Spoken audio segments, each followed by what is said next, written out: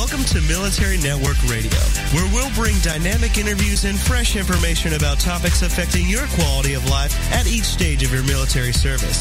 Join us each week for information of value that improves your outlook, actions, and encourages each member of the family. Serving the military, their families, and those who care about them. Everyone serves, and together we make a difference.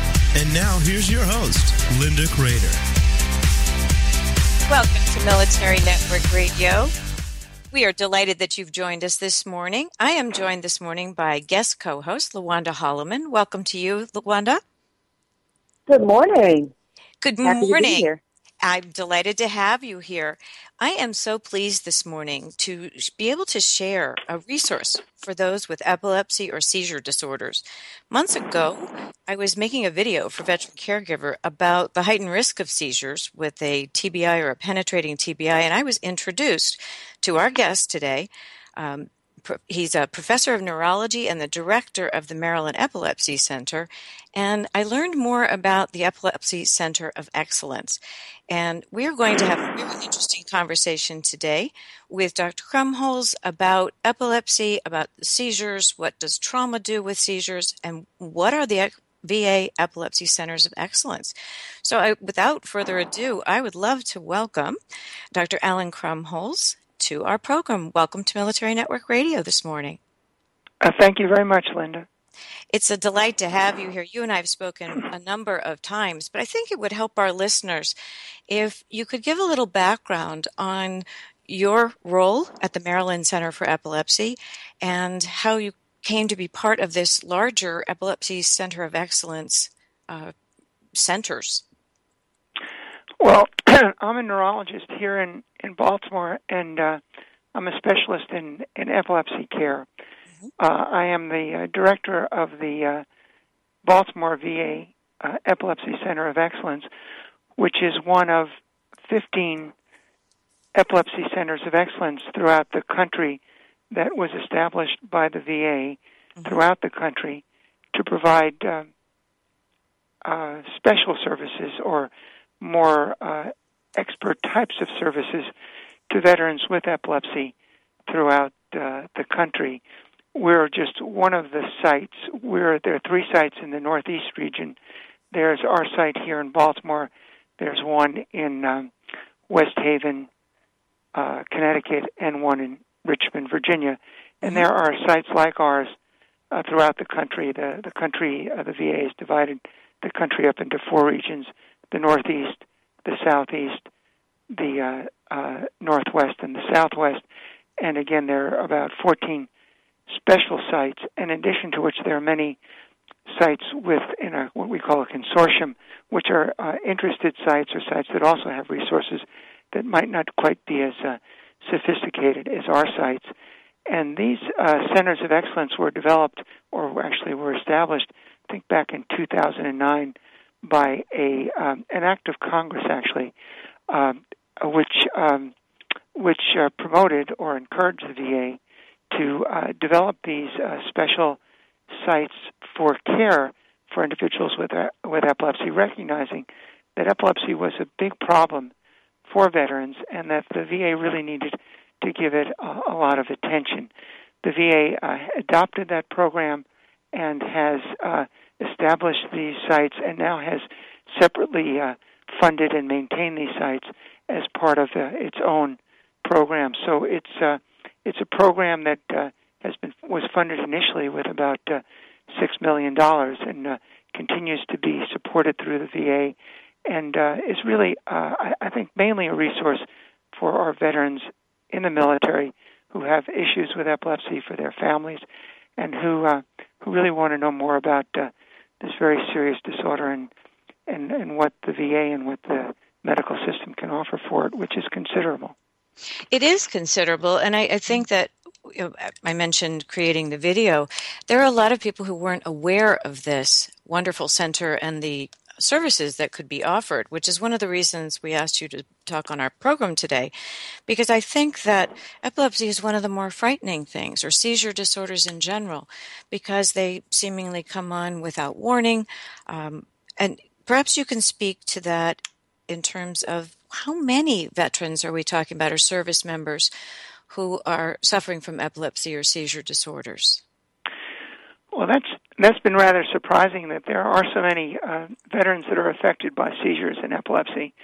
And part of the reason is that to enter the military service, if you've had seizures beyond your childhood years, if you have epilepsy or seizures, you're really not eligible for entry into the military. Mm-hmm. So it's a little surprising that there are so many veterans with epilepsy, but there are reasons for that.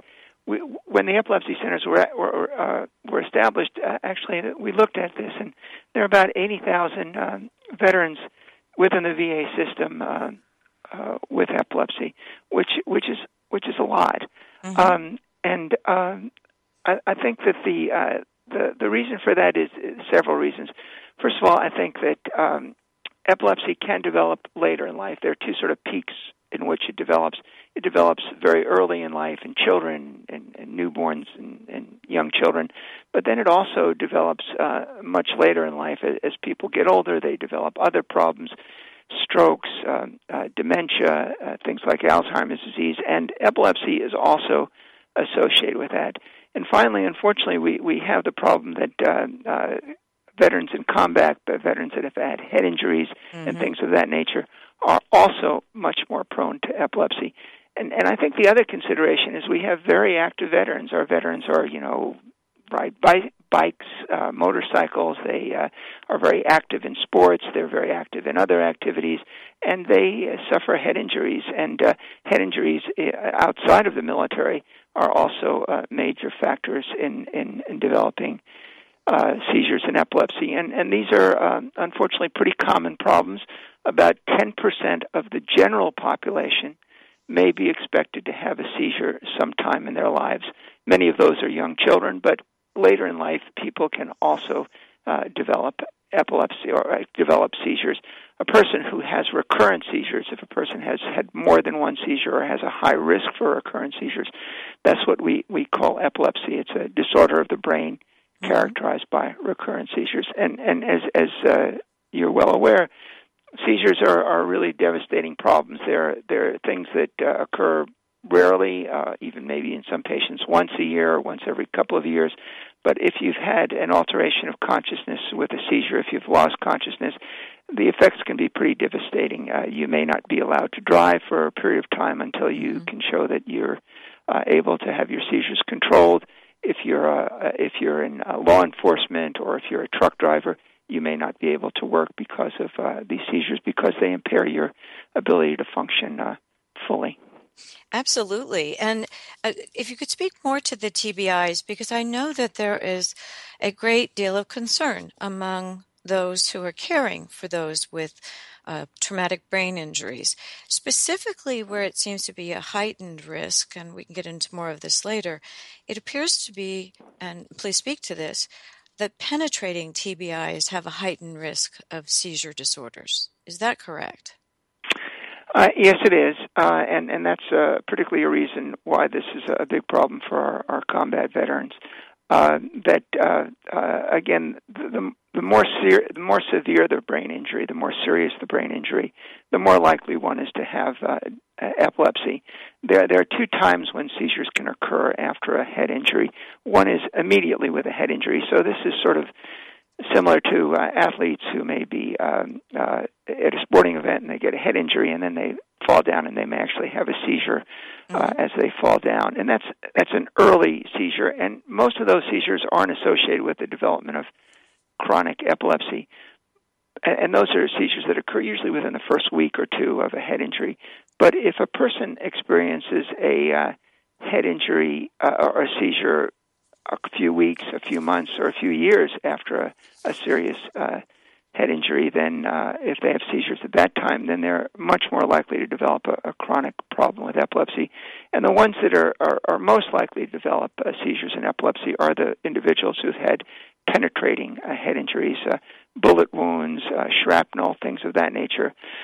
What we don't know, and what we're very interested in studying and learning about more in epilepsy care, and I will say that the Epilepsy Centers of Excellence are also very involved in in research in epilepsy, not only treating epilepsy, but also very much in trying to prevent epilepsy. What we really don't know is what the effects are going to be long-term for the most common injury that are now seen in the current conflicts that we're involved with in the Middle East and such, and those are blast injuries. Blast injuries are different kinds of injuries. They're kind of new to warfare, where most of our veterans who are injured in blast injuries rather than necessarily bullet wound injuries, although those also occur. But it's not clear exactly what the effects will be, although we suspect that they'll be very similar to the serious head injuries and even penetrating head injuries. So we're concerned about that, and we'll have to see how that evolves. Right. Just for listeners' sake, when you're talking about the blast injuries, are you talking about the fact that there's an initial brain injury with the blast, and then there is a secondary injury as the brain swells within the hard skull? Is that what you're talking about in terms of blast injuries and the difficulty with them? Yes, exactly. I think these are injuries that we really don't fully understand, but they're very, very common. These various devices that will suddenly blow up, and depending on whether you're very close to it or very far from it, it's not really clear how that's going to affect the individual. Now, some of that is sort of if something goes flying with shrapnel and penetrates the brain, that's one kind of an injury. But the other kind of injury seems to be that there's an increase in pressure and pressure in the brain, and the brain then swells, and then you get secondary changes in the brain, and those themselves can be quite devastating. We really don't know exactly how serious those problems will be, not just for the veterans who are in the immediate site of the blast injury, but even the ones that are a little bit further away from it. And that's something that we're trying to understand and trying to study and get a better sense of. I think the Department of Defense and the Veterans Administration are all very much concerned about this and how it's going to affect our veterans. Perfect. We have to go on a short break. We will continue with our discussion. You're listening to Military Network Radio, and we will be right back after these short messages. We are here with Dr. Alan Krumholz of the Maryland Center for Epilepsy. We're Military Network Radio, and we'll be right back after these short messages.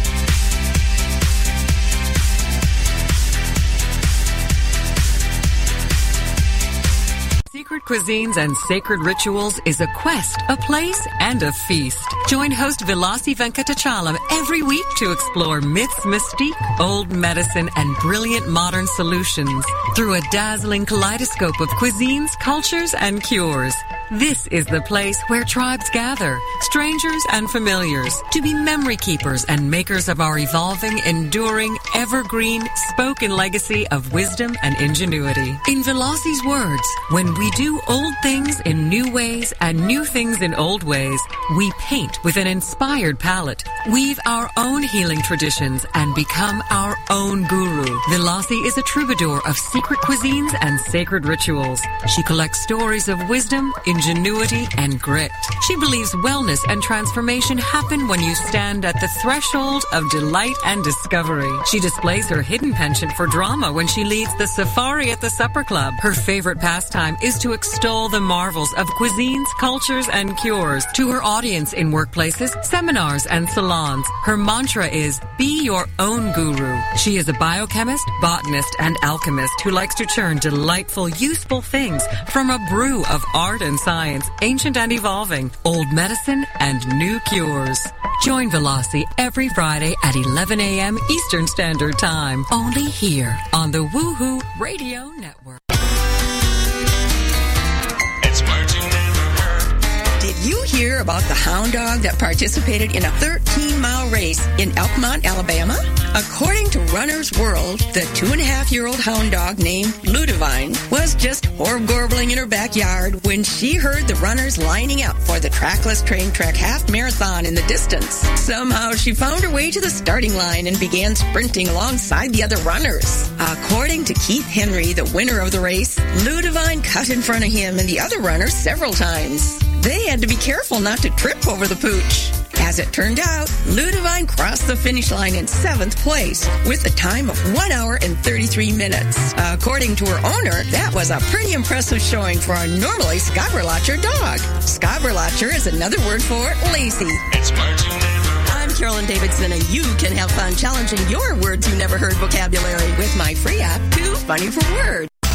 Welcome back to Military Network Radio, serving the military, their families, and those who care about them. Together, we make a difference. Welcome back to Military Network Radio. We're here with Dr. Alan Krumholz of the Epilepsy Center of Excellence.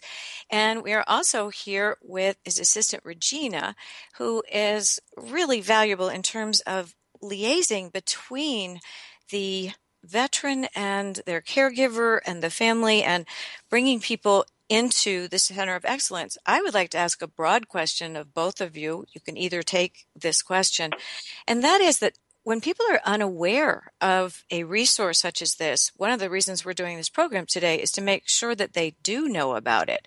And what type of patient generally presents to you? Are they just hearing about it and they come to you? Are they referred as they become wounded in the battlefield and they come into an intake hospital? Or is this more once they're stabilized and back in the community? We're just curious as to when you're seeing these service members and veterans come to you.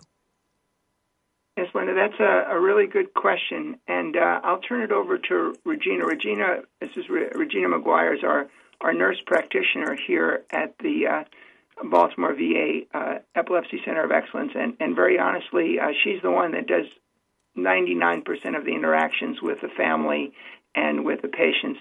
I would say that a lot of these interactions are also with the family. We get veterans both when they are first injured, once they come over back to the United States. There are polytrauma centers in Richmond and throughout the country. I think there's one in Austin, Texas, and others as well. Mm-hmm. And those veterans are in the hospital and very carefully evaluated. In fact, there are programs, particularly in Richmond, that one of my colleagues, Alan Town, runs, where they actually screen these veterans very carefully for the possibility that they may be having seizures that they don't even recognize. So particularly with the combat veterans, we really do, the veterans that have been in combat and have had injuries, we really screen those people pretty carefully. But that there are a whole group of other individuals who are already out in the community, aren't necessarily victims of head injuries, but may develop seizures for other reasons. Their referring physicians are often the ones that will first refer them to a center like ours, because we are more specialized and we provide support not only for the patients and their families, but also for the physicians. And Regina can tell you more about some of our difficult situations. But that would be great, Regina. Thank you. I'm sorry I misidentified you when we came in. Welcome. Oh, that's okay. Thank you. We do get a lot of referrals from outside physicians, and sometimes we've seen patients who have had epilepsy or had seizures for a while and, are more difficult to manage. We rely a lot on the families as well to try to help us coordinate care and take care of everybody, and then bring them in, try to determine what type of seizures they have and what's the best treatment for them, be it different medication options or, other options, surgery, and then just work closely with the families as well as the veterans. And a lot of them have memory issues that, don't cognitively impair them greatly, but sometimes impair their day-to-day, working or helping them remember to take medications. So it's trying to find all different resources to aid the veterans to be able to live the natural life and to be able to live, a normal life, like everybody else, be able to go to work or, attend programs, attend school, and then adjust their either medications or their treatments around that to make them successful. That's terrific. I know that I have spoken with one family in particular who was really afraid in the beginning. These were unexplained seizures. They would come on rapidly, and they were unfortunately in an area that was far away from a treatment center. And so it took them some time to find care. They in turn went and received a seizure sensing service dog, and that was very instrumental and eventually got them to the care they needed. What do you suggest for veterans or service members who are showing what, as you said, may not be a recognizable seizure, but something's wrong and they need help? How can they can they ask or request being seen at one of the epilepsy centers? Is that a possibility? Sure, absolutely.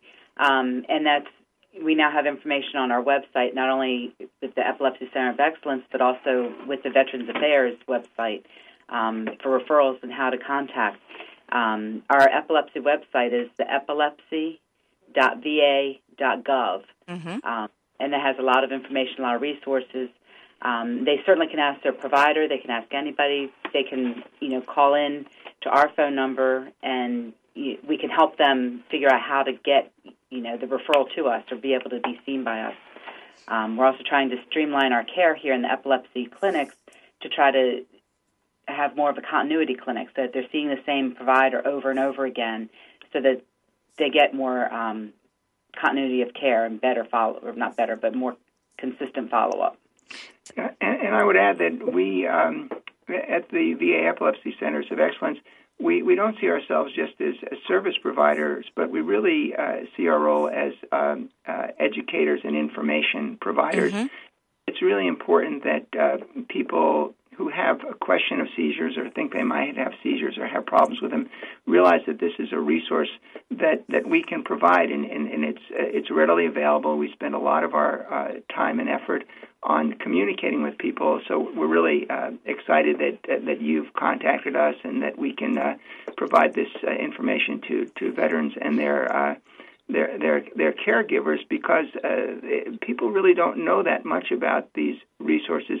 I think one thing the Veterans Administration is perhaps not as good as it is in other things is to promote some of the services that it has. And in fact, just to give you some stories of specific patients, these aren't necessarily only patients who are within the VA, but we've had people who have come to us who have been seen by outside physicians and outside doctors and come to the VA as another resource of care and turn out to have conditions that we can help them with a lot.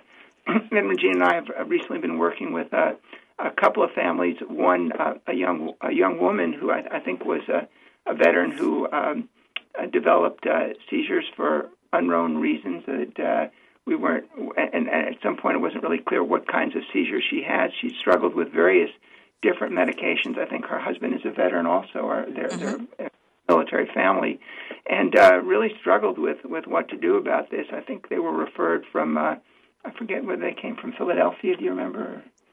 Wilmington, I believe. Wilmington, Delaware, and they came up to us, and we initially saw her confirm that she indeed did have epilepsy.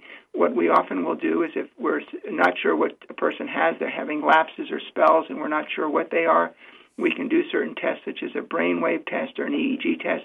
Sometimes the patient has to be actually admitted to the hospital for what we call epilepsy monitoring, and we did this with this young woman and her family, or with similar patients, where a patient will be brought into the hospital.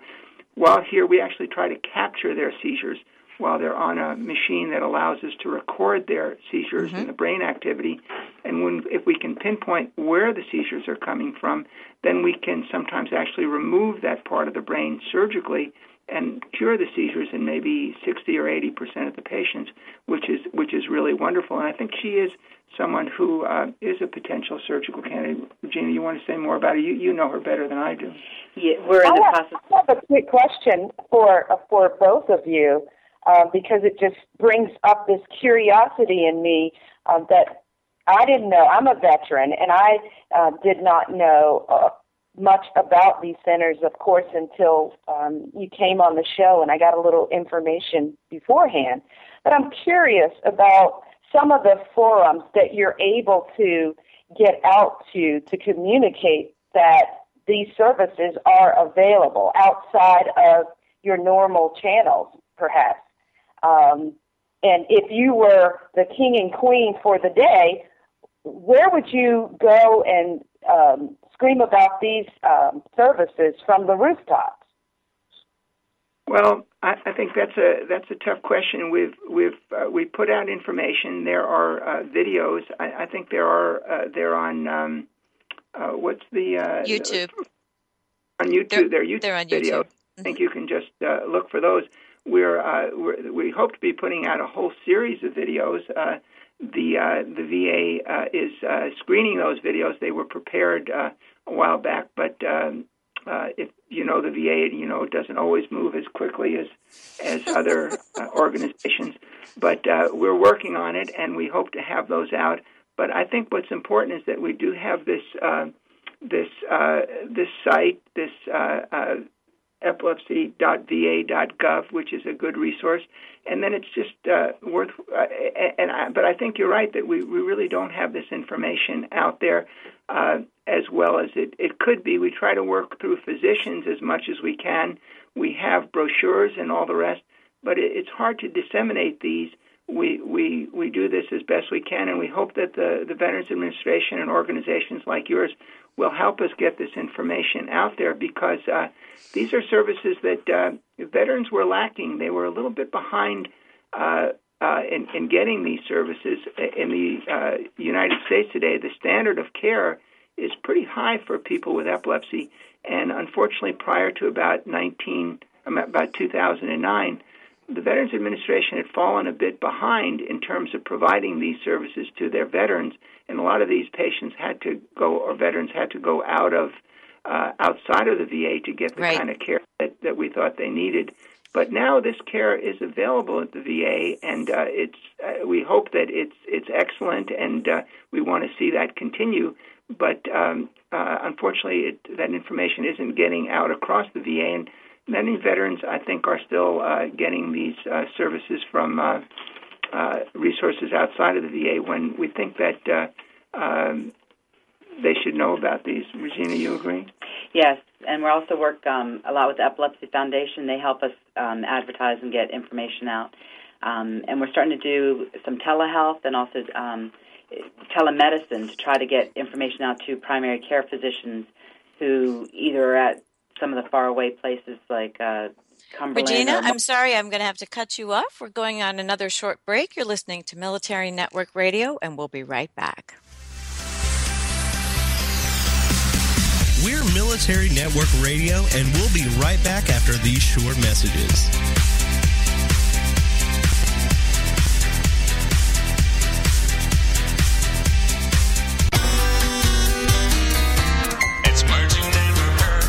Business News Daily reported a story from Career Builder that gave some humorous examples of actual job interview blunders. One Boris Norris candidate decided to take off his shoes during the interview. Probably not the best idea, even if you don't have smelly feet or podobromhidrosis. Another job applicant brought a how-to-interview book with him to the interview. Then he asked, "What company is this again?"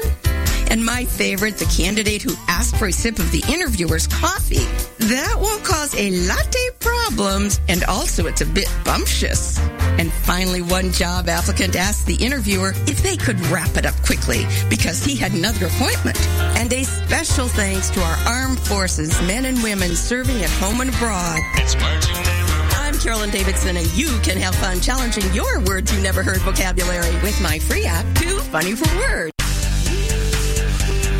Are you ready to start rocking that woo-hoo that only you do? Because Lisa Stedman is on a mission. She will dare you, challenge you, enlighten you, provoke and empower you to bring out that inner woo-hoo. Lisa is an internationally acclaimed best-selling author. She's a breakup expert, a brand consultant, CEO of Woohoo Inc. and the Woohoo Radio Network. She will show you how to take your boo-hoo and turn it into woo-hoo. Get rebellious and get real. Get your dreams off the back burner. Get inspired and motivated to take action. Start rocking that woo-hoo that only you do in love, life, and business. She is going to be here for you every Wednesday at 1 p.m.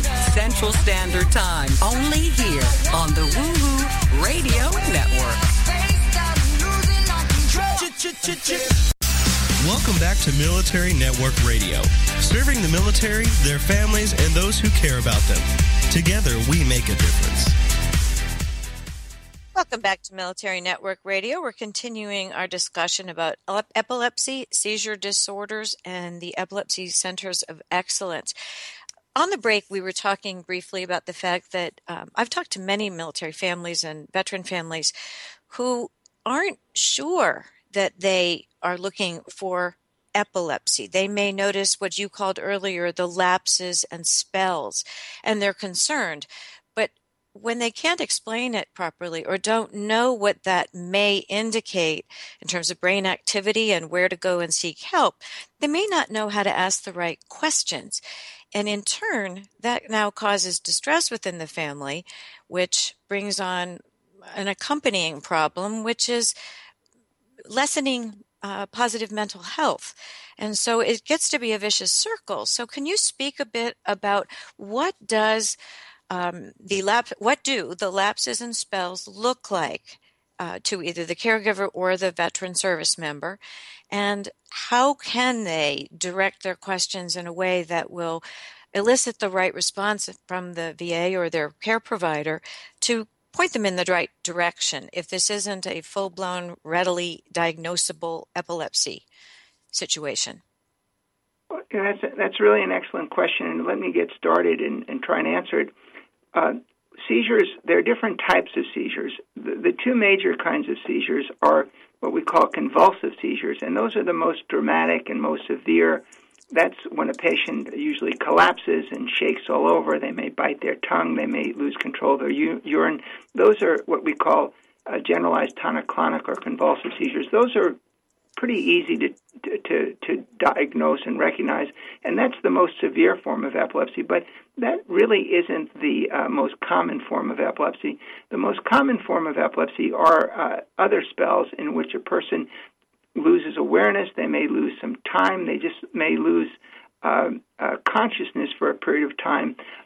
If one is observing them, they may look like they're chewing and smacking their lips. They just may be unresponsive. Often people will move from one type of seizure into another type of seizure. They may start with that kind of confusion and then go on into a generalized tonic-clonic seizure.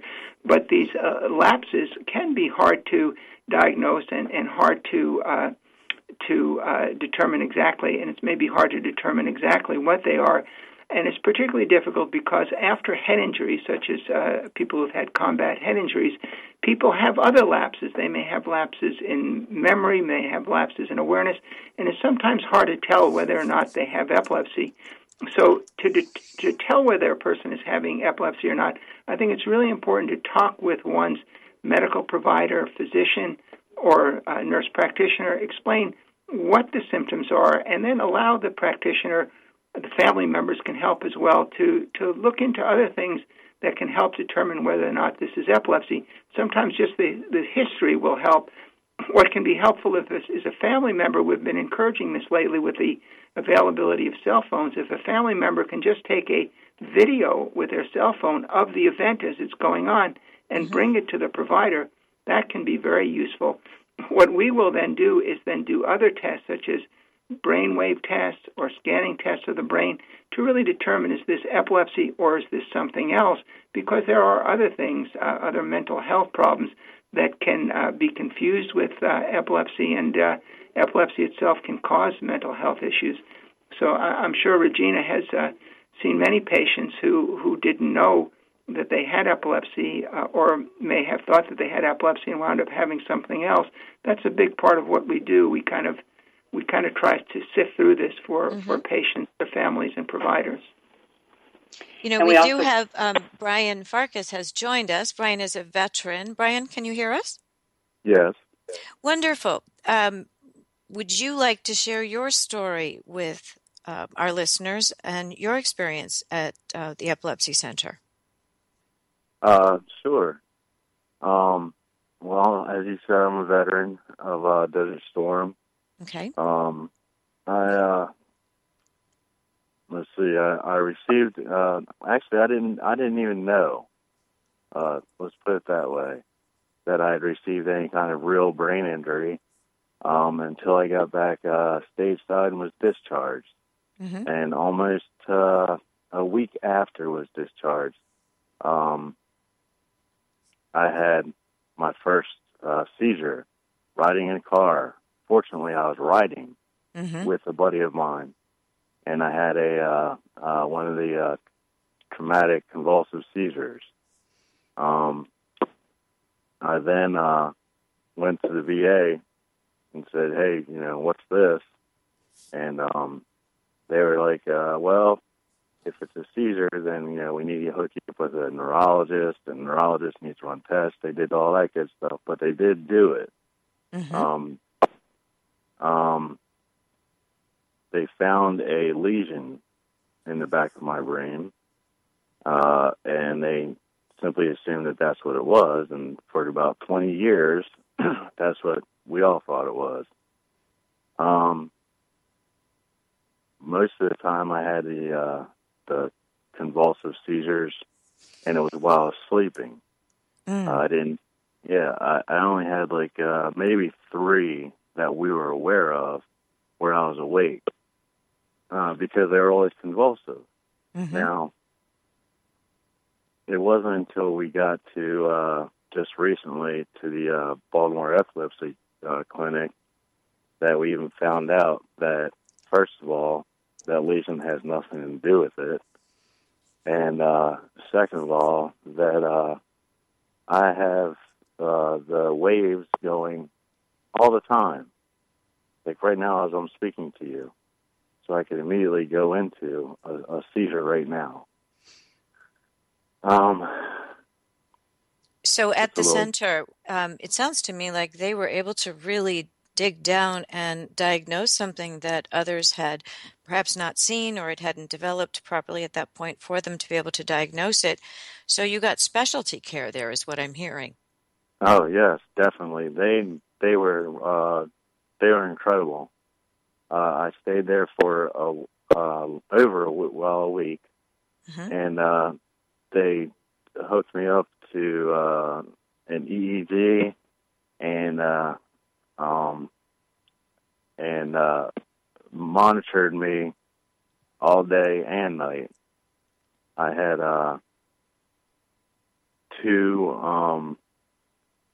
two seizures while I was there, and that I'm aware of. I may have had more. I'm not positive. You would have to ask Regina.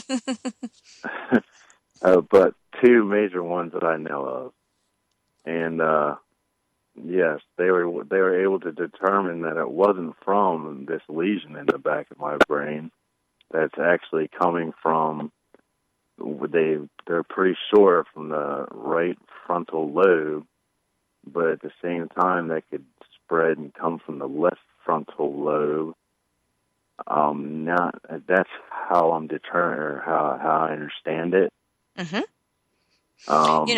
funny. I think what we all know is that the brain is a very complex organ, and that so much can go wrong and right. So much can go right, and so much can return to right with the proper care. As you're looking at these cases, Dr. Krumholz, do you find that once you have a patient coming in looking and seeking care, that the follow-up is so much simpler because finally there's an answer to those questions of what is it? I mean, Brian's talking about living with his lesion for 20 years and then finding help. So can you talk a little bit about how you dig down into the mystery of the brain and diagnose these conditions? Well, as we said, there are various kinds of epilepsy, and one of the good things about epilepsy is that we really can do a lot for it. I would say in about 60 or 70% of people who have seizures in epilepsy, we can cure the epilepsy. That means make it go away completely, and a person won't have any seizures. And that's either through medications or, if necessary, surgery. Now, again, that's saying 60 to 70% can be cured. Unfortunately, that means that about 30% will continue to have seizures. And unfortunately, I think Brian was one of the 30% that couldn't be cured with regular medications.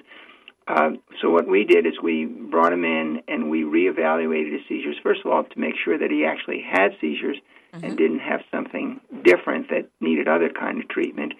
And then number two, to see whether his medications are optimal for him.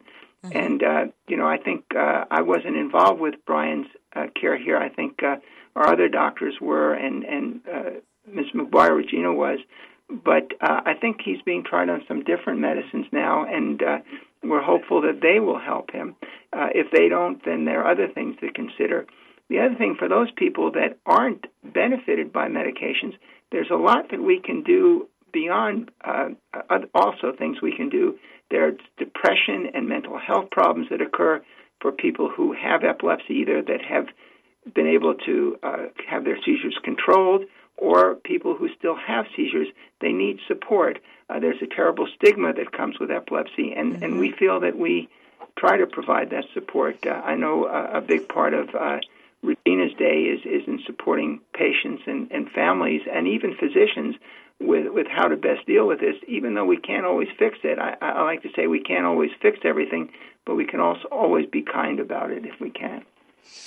That is excellent, because I agree with you. There is a stigma to epilepsy. People will sometimes say, yes, I have lapses, I even have seizures, but they won't label it as epilepsy because it's an old word and brings to mind not so great things from movies, etc. But it can be helped. What you're talking about is a great message of hope. And so I can understand that the family members are anxious and even depressed over the lapse of time that it took to get a diagnosis. But once you've got a diagnosis, I'm guessing that you find your care and the follow-up becomes more direct at that point. Again, we try to see these patients fairly frequently when they're diagnosed. We don't necessarily see them ourselves, but we work with other providers at sites. We can use telehealth. And Regina, you might want to say a little bit about what the telehealth system actually is. Hold on one second. We only have about 15 seconds left, so let's hold that until after our break. And I'd love to come and talk a little bit more about the family and the caregivers and how you move into fully supporting the veteran and their family. You're listening to Military Network Radio. We're continuing our discussion about the Epilepsy Center of Excellence, and we'll be right back after these messages. We're Military Network Radio, and we'll be right back after these short messages.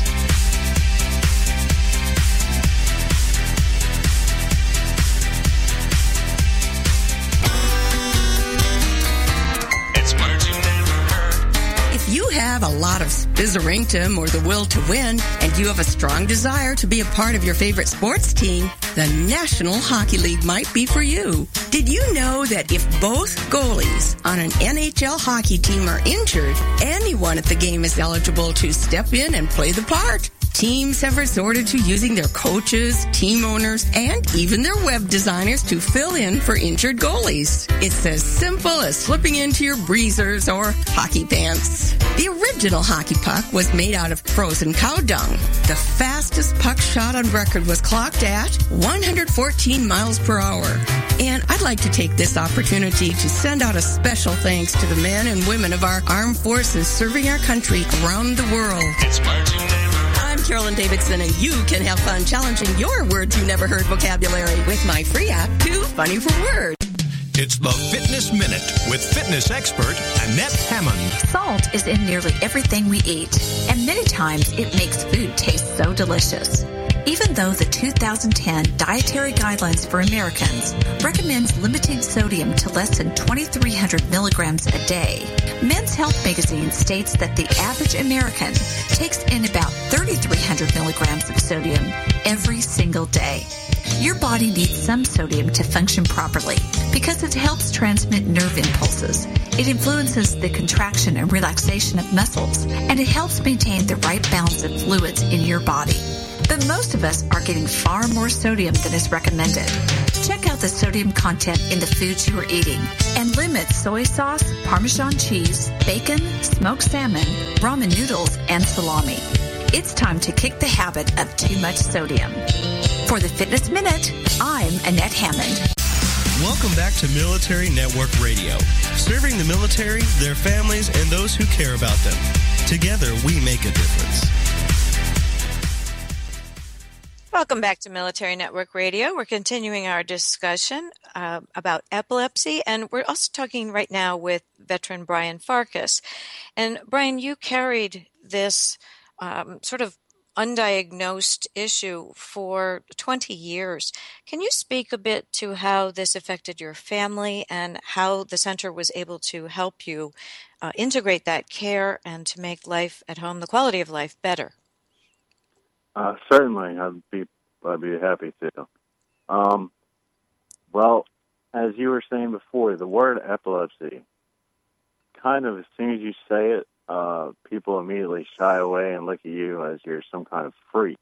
Mm-hmm. So I wouldn't tell people I had epilepsy. I'd simply say I have seizures sometime, and I'd try to make it, give them a reason at the same time. Mm-hmm. And that kind of worked. But as far as holding a job with it, yeah. If they found out at all that I had epilepsy, they immediately were like, well, and they give me some, bogus reason why I immediately couldn't work for them, mm-hmm. or I couldn't work for them anymore. Right. So it was kind of hard on me, and it was hard on the family as well because, Dad was always getting fired, or, my husband can't keep a job, and yeah. And the VA helped as far as going to groups and things like that. When I got to the health or the epilepsy clinic, they were very supportive about everything, and they were, they didn't look at me as some kind of freak we're going to do tests on. They looked at me as, hey, we're going to help you out, and we're going to, definitely see what's going on here. And that's what they did. And now that I have answers, I'm definitely, I feel more comfortable. And I couldn't be more appreciative of that. It helps in the house here a lot. Which is very, very important. Regina, you said that you work a lot with the families and support. What do you find is the most effective means of communicating? I think a lot is just trying to communicate with the veteran and his family that there's no reason why they shouldn't be able to live a normal, active life, and to try to help advocate for them. I tell the patients and the families to let me know if you're having difficulties with employers, with school. Be happy to write letters, talk to them, educate. Again, I use the Epilepsy Foundation a lot. They go into places of business and can educate people.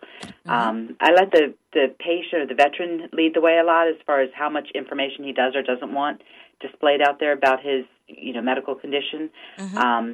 Most of them, once they realize that we're accepting of them, and I can tell them about other veterans who are out there leading active lives, then they're pretty much willing and open to allow that. And a lot of times let them know that the more education, the better. A lot of times the reason why there's a stigma or difficulties is because of the fear and people not knowing what to do or how to act. So if you can come in and educate them, yes, he's had a seizure, he needs 15 minutes afterwards to just some downtime, and then he's fine after that. Mm-hmm. So a lot of times it's education. We also try to provide patient education seminars and a lot of advocate groups for the families, try to get them hooked up with the patient care or the family's provider, caregiver provider here at the VA. It's very helpful because I think you're looking at something that does affect the entire family. So as you take a look at the landscape of the veterans returning and those who are just coming to find out about a place that can treat their seizures, lapses, spells, any label you want to put on it, what would be some of the takeaway messages that you would like to share with our listeners so that they can get the full benefit of these centers around the country? Well, I think the main thing is just to let them know that they exist, because it's really not as common knowledge as we would like. You know, the centers were established and they provide very good care, but the communication system within the VA isn't always optimal, and even a lot of physicians aren't aware that these services exist. And it doesn't necessarily mean that the patients need to be sent to the centers, but the centers are really there to support all the sites, all the Veterans Administration sites in the country, and so these resources are available. We're available by phone. We offer telemedicine, telehealth services in more rural areas, and we work with primary care providers, with other people to provide these services. The other thing that I would emphasize is that the goal of all this, the goal that I try to keep in mind, and I think the patient should keep in mind, is the ultimate goal is no seizures and no side effects. So that if a person is on medication and having side effects, that's not good enough. We need to sometimes adjust the medicine, change the medicine. There are a lot of new medicines for epilepsy, a lot of new treatments for epilepsy, and our veterans deserve the very best, and we want to make sure that they have access to them. And the goal is, again, to prevent seizures. We try to prevent them completely and to be sure that as much as possible that people have no seizures. If they continue to have seizures, then we need to provide them with the resources, mental health and family resources, to try to deal with those seizures as well as possible, so that they can lead their lives optimally. And there are a lot of resources within the VA for our veterans, and we hope that that this helps them learn how to get access to them. Absolutely. And I think your mentioning of telehealth is very important, since there are 15, 16 centers around the country. That leaves an awful lot of the country not near those centers, and we know that there are a number in rural areas. So you're mentioning the telehealth. Is there a specific number that they would call, or is it that they go to the epilepsy.va.gov website to find out more information about telehealth in their area? How does that work? They can always go to the website, but also their primary care VA should be able to let them know where telehealth exists or doesn't exist. And again, if they're looking specifically for epilepsy care, then they can just go to our website and call me, and I can help them get that set up, or if it's not set up, figure out the right avenues to get that set up.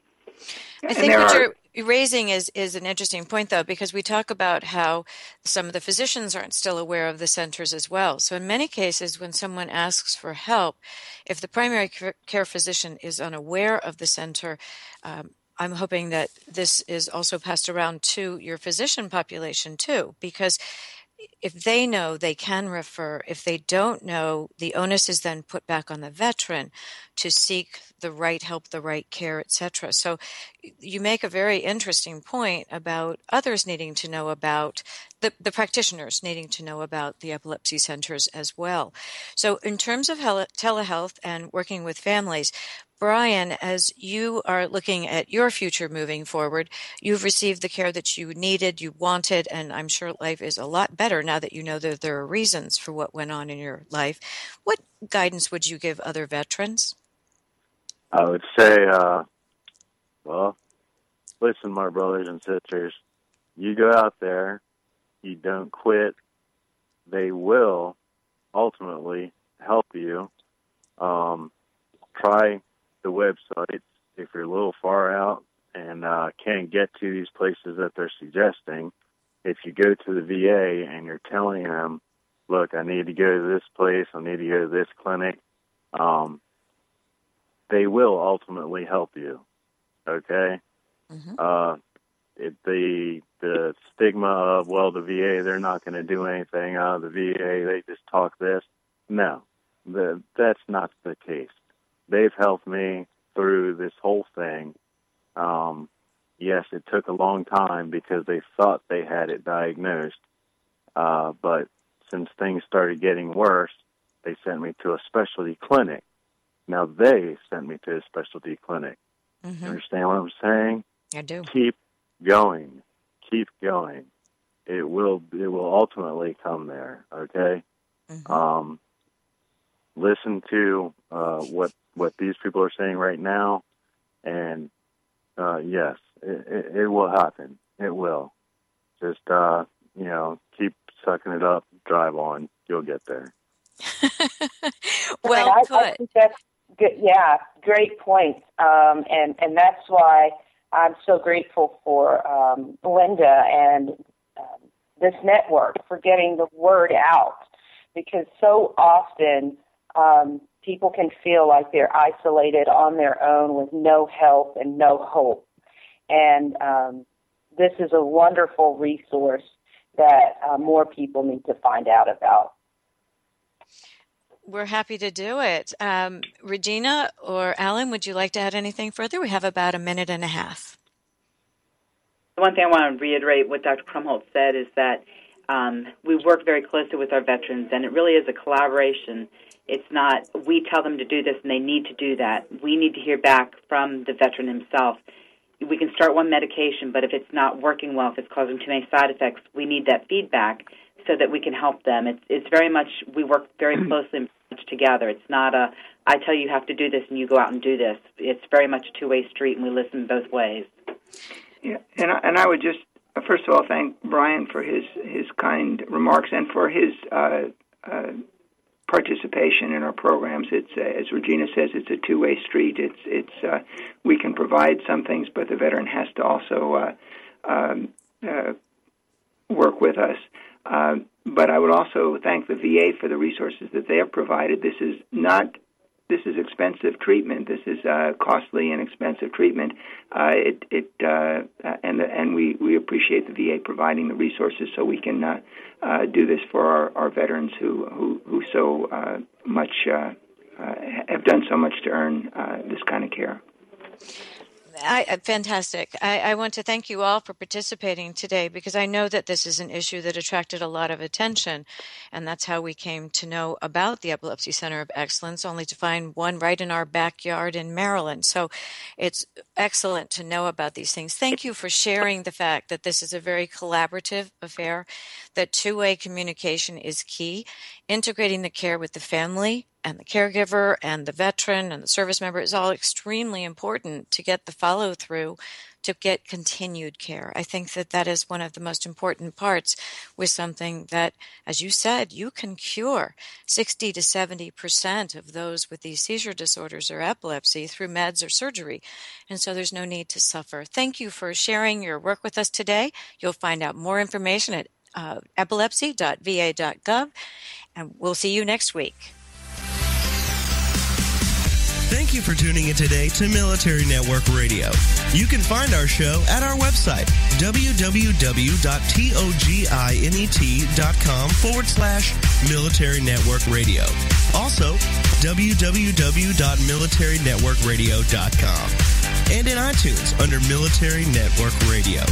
Join us next week when we bring you another program to enhance your